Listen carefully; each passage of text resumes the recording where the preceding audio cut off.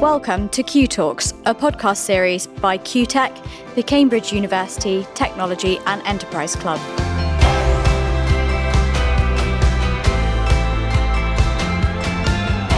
This episode was sponsored by DesignSpark, design tools and resources for engineers to help make their ideas happen. I'm Shreya. And I'm Thomas. And we are your hosts for Q Talks, a series for aspiring innovators in which we talk about the typical and not so typical journeys of making ideas reality and changing the world. This week on Q Talks, we are talking to Catherine Tilley, a researcher at the Institute for Manufacturing at Cambridge University. Catherine's research is focused on decision-making to improve social and environmental sustainability. And previously, she had a career at strategy consulting firm McKinsey & Company. Catherine was also one of the keynote speakers at QTech's Technology Venture Conference last month. We're very excited to be talking to Catherine about corporate sustainability, an often overlooked topic by new founders. I look very much forward to having Catherine on the show, not only because sustainability is obviously a very important topic for society, but also because sustainability is potentially really interesting business opportunity for startups.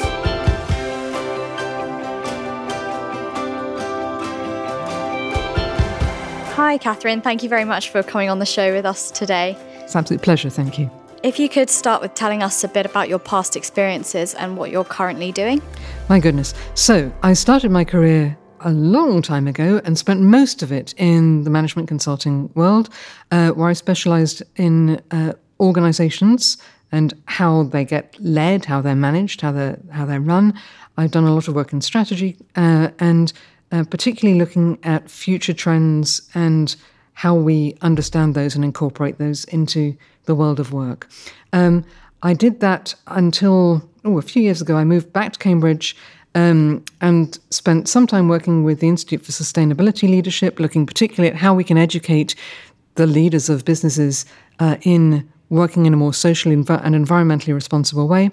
And then I moved across to the Institute for Manufacturing to continue that work, looking particularly at how people bring social and environmental considerations into business decision-making. That's really interesting.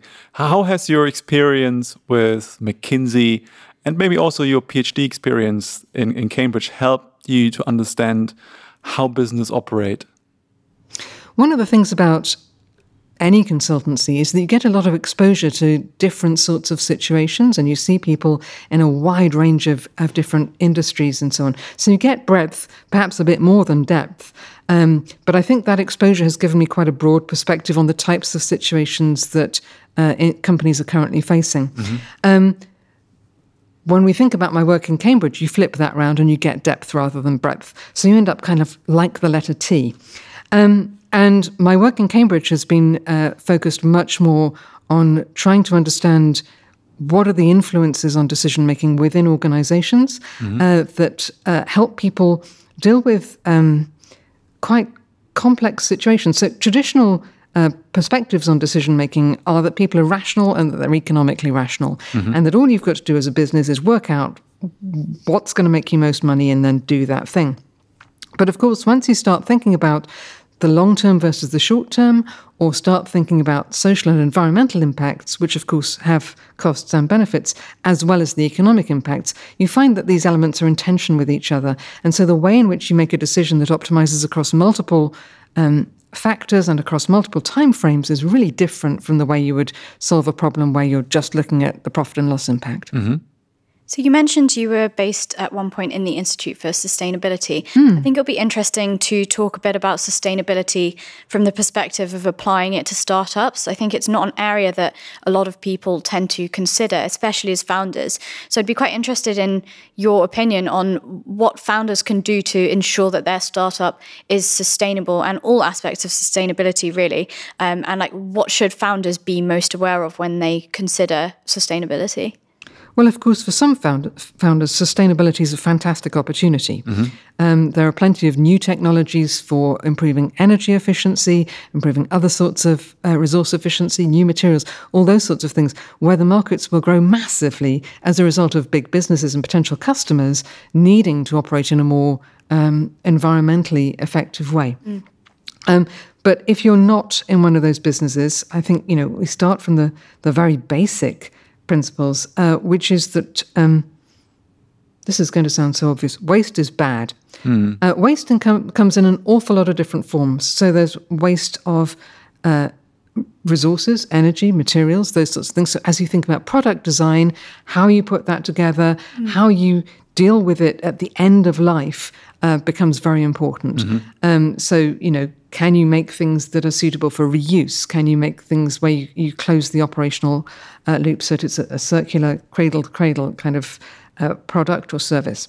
Other sorts of waste also include, the waste that comes from social injustice. So products or services that exclude people are in a sense wasting human talent.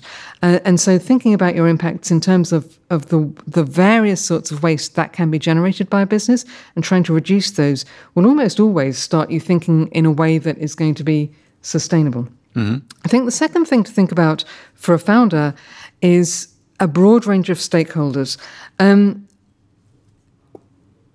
Obviously, when you're starting up a new business, the big thing that's on your mind is customers. Right? You need to sell some stuff in order to prove that you can get more funding and so on and so forth. But in fact, businesses are part of a much bigger ecological system. And so understanding who else is out there, what does this mean for the communities that you serve, not just the people buying your product? What does it mean for the people who are going to work with you? What does it mean for the location in which you find yourself? What does it mean for the people who are going to be recycling your product, for example, at the end of its life? Thinking through all of those different stakeholders, which include, by the way, other species and future generations who tend not to come to the meeting, those people should all be thought about. And that will give you a much broader perspective on what your business can be about and how you can create value, not just for the people who are buying your product, but for a whole range of different constituencies who are part of the ecosystem that you're part of. So I think if founders think about those two concepts, the first one will probably save them some money, right? That's a good thing. The second one will help them identify opportunities to create value. That's a good thing. It makes a ton of sense for founders to think about this. I think the third sort of aspect of sustainability is that to act sustainably, you try and think about doing things in the short term that don't compromise the long-term future of other people, of the planet, and so on. As a founder, it's smart to think about what the long term of your company is. We know that not everything lasts, but at the same time, you're potentially creating a multi-generation legacy when you create a new business. And so thinking about that long-term perspective and not just where the next sale is coming from will make your life more interesting, quite apart from anything else, but also will help you think in a more sustainable way. So I think those are the three big things that founders could focus on. What are some of the biggest sustainability challenges you are seeing out there? And which of these are perhaps best suited to be tackled by startups? That's a great question. So there's lots and lots of different sorts of sustainability challenge. We've seen David Attenborough bring attention to plastics in a big way recently. And people do take different perspectives on this. However, the big existential question of our time really is about making a just transition to a low-carbon economy. There's two parts to that. One is low-carbon economy, and the other one is a just transition, one that is fair to everyone. If a few of us make it and survive and are rich, that's not really doing justice to the other people we share our planet with. And the reason I pick that out in particular is that the timescales are short and the nature of the change is enormous, and pervades multiple different sorts of societies, multiple different impacts. But we're already seeing the impacts of climate change and we need to act now. I think from a founder's point of view, or from a startup point of view, there are opportunities here. There are opportunities to rethink the system, to rethink the ways in which we generate energy, the ways in which we use energy, the ways in which we use carbon, that could be fantastically helpful. As a startup, you're not stuck with the problems that the incumbents have in shifting out of products or services that they already have. You can design your approach with the end in mind and with a low carbon impact in mind. And I think that would be, if if you remember one thing from this podcast, that would be the thing I'd like to leave you with. Mm-hmm. With this sort of umbrella term of sustainability, if we take it from a different definition into looking at corporate sustainability, what advice would you give to founders who are looking to instill this sort of corporate sustainability into their culture from the get-go? By that, do you mean longevity of the company, or do you mean companies that are socially, environmentally responsible? All of it. All of it. How would you put that? That's not too much to ask. No, it's not too much to ask. We need people to do this, and so we need to help them think about it. You're absolutely right. So, how would you put it into the culture? I think there's some quite simple things to do. When you start any sort of organization, there's a few things that you signal are important through everything that you do.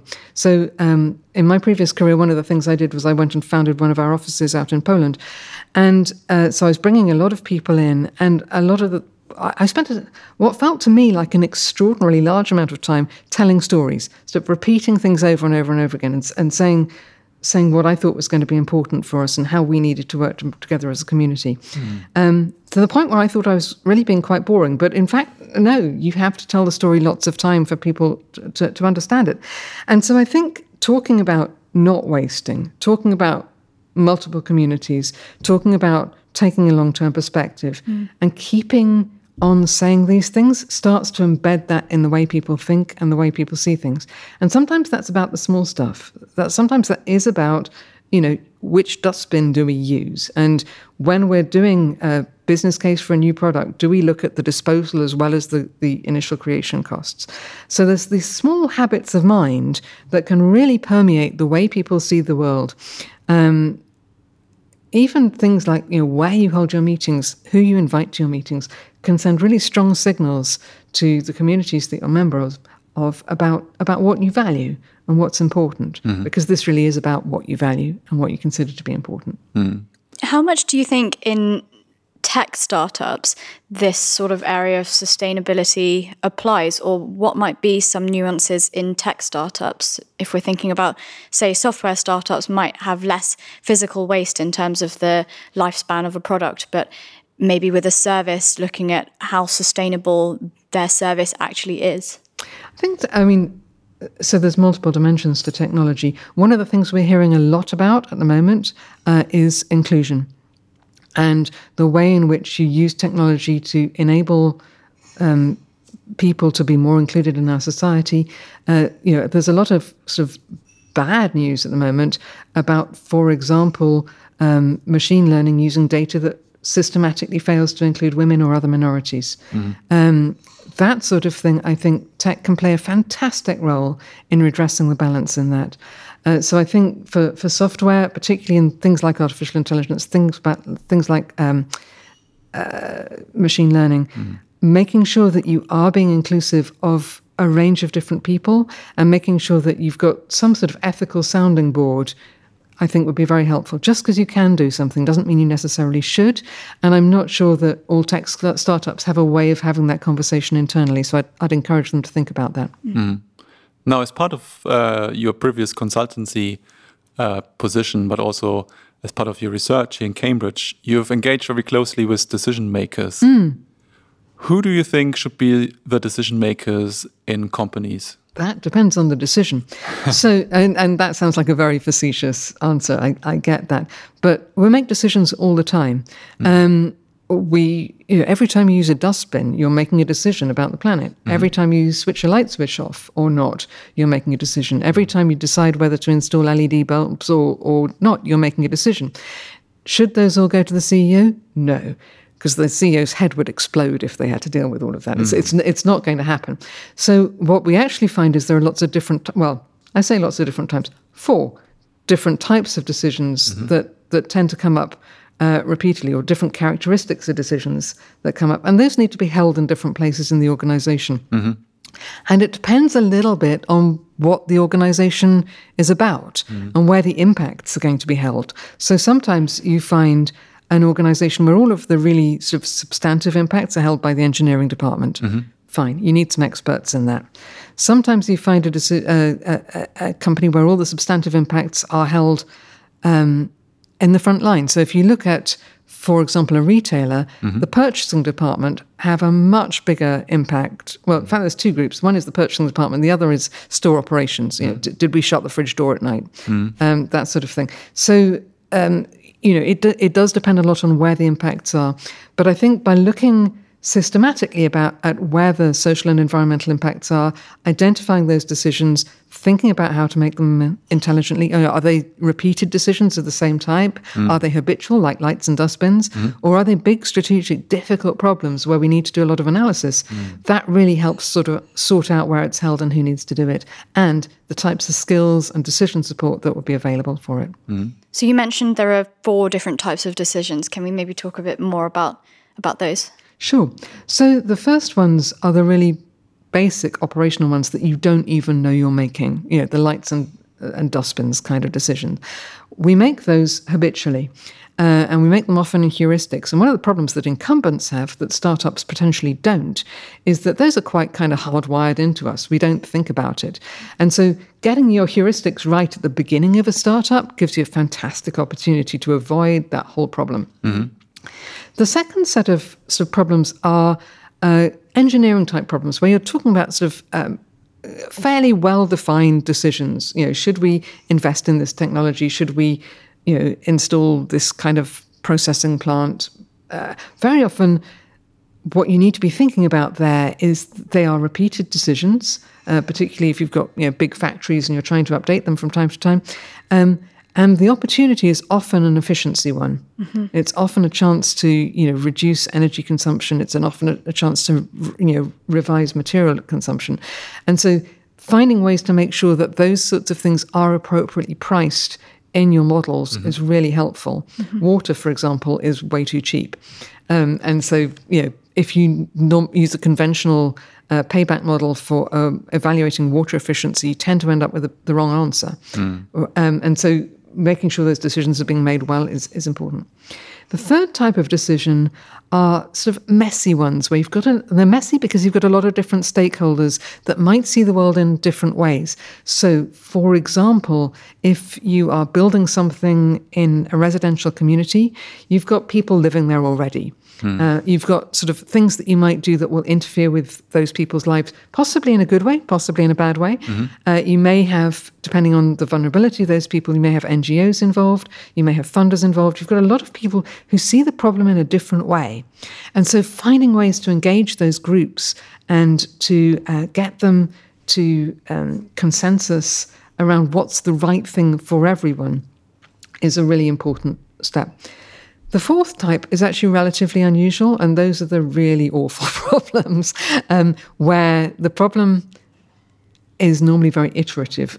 In the classic sustainability language, they're the ones called wicked problems, which is a policy kind of definition. It sounds like it's me being dramatic. It's not. It's actually a technical term, where the nature of the problem, or the problem, can't really be solved within the system that created the problem. And so you're not needing to start to engage in systemic change. This is going to be very important, but it's not something that's always run by individual businesses. And quite often, to make that work, you need system level or sector level collaboration to solve those decisions. So those would be my 4 kind of archetypal decisions. Really interesting. A lot of founders of tech startups operate in an environment that's characterized by a lot of uncertainty. Do you have any advice for founders kind of in these very uncertain decision-making situations as to how they can approach that? First of all, I have a huge level of personal sympathy for them. I think the thing about uncertainty, it's very easy to put your hands up in the air and go, oh, this is too difficult. What am I dealing with? Oh, it's all uncertain. It's probably not all uncertain. It just feels like that. And so I think the first thing is just describe the uncertainty. What is it that we don't know? What is it that we do know? Is it that there's 2 possible outcomes and we just don't know which is going to happen? Is it that there are multiple outcomes and you could use something like scenarios to work through the different possibilities? Or is it genuinely like all up for grabs? That last sort is relatively rare. So actually just trying to sit down and work through what's the nature of the problem. Can we understand it? Are there small experiments that we could do that would help us kind of nail this down a little bit?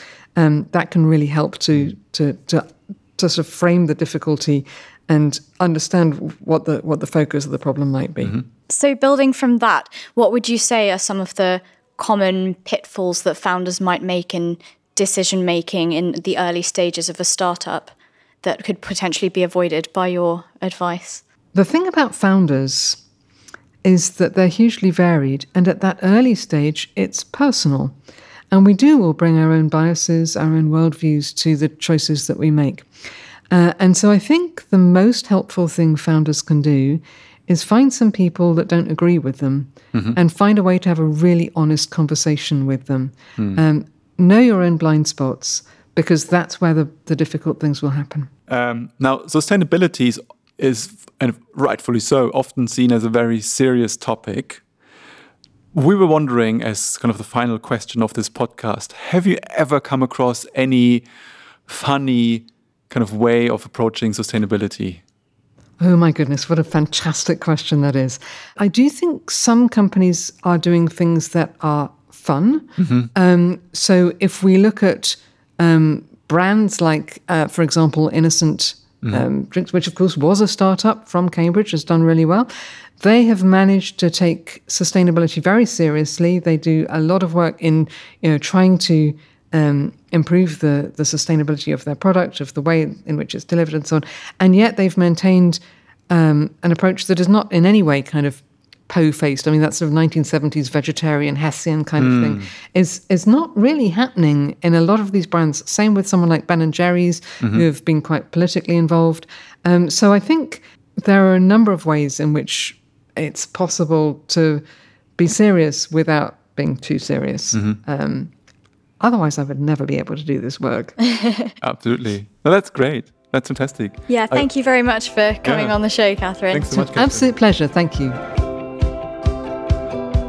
It was great to have Catherine on the show and talk about a topic that we haven't actually discussed or considered much before, particularly discussing the different forms of sustainability and how that can be applied by founders in terms of waste minimization, as well as thinking about the long-term trajectory of your company and how really sustainability can be incorporated into every aspect of the startup. I think I found that particularly interesting.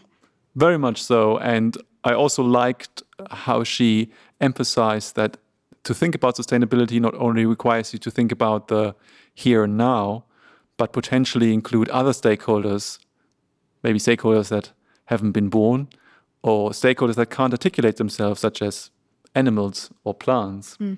I was also very impressed by what Catherine mentioned about decision-making and how founders who are facing a lot of uncertainty can perhaps think about decision-making and approach this in a practical way.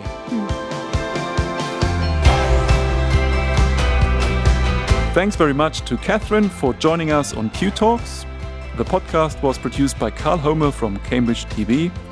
We would also like to say a big thanks to the QTech team for helping behind the scenes. Thank you very much for listening, and please do go ahead and rate us or leave us a review on iTunes, SoundCloud, Spotify, or wherever you get your podcasts. You can tweet us at QTech to suggest a guest or theme, or tell us your experiences with applying technical skills at startups. You'll also find us at qtech.io/qtalks.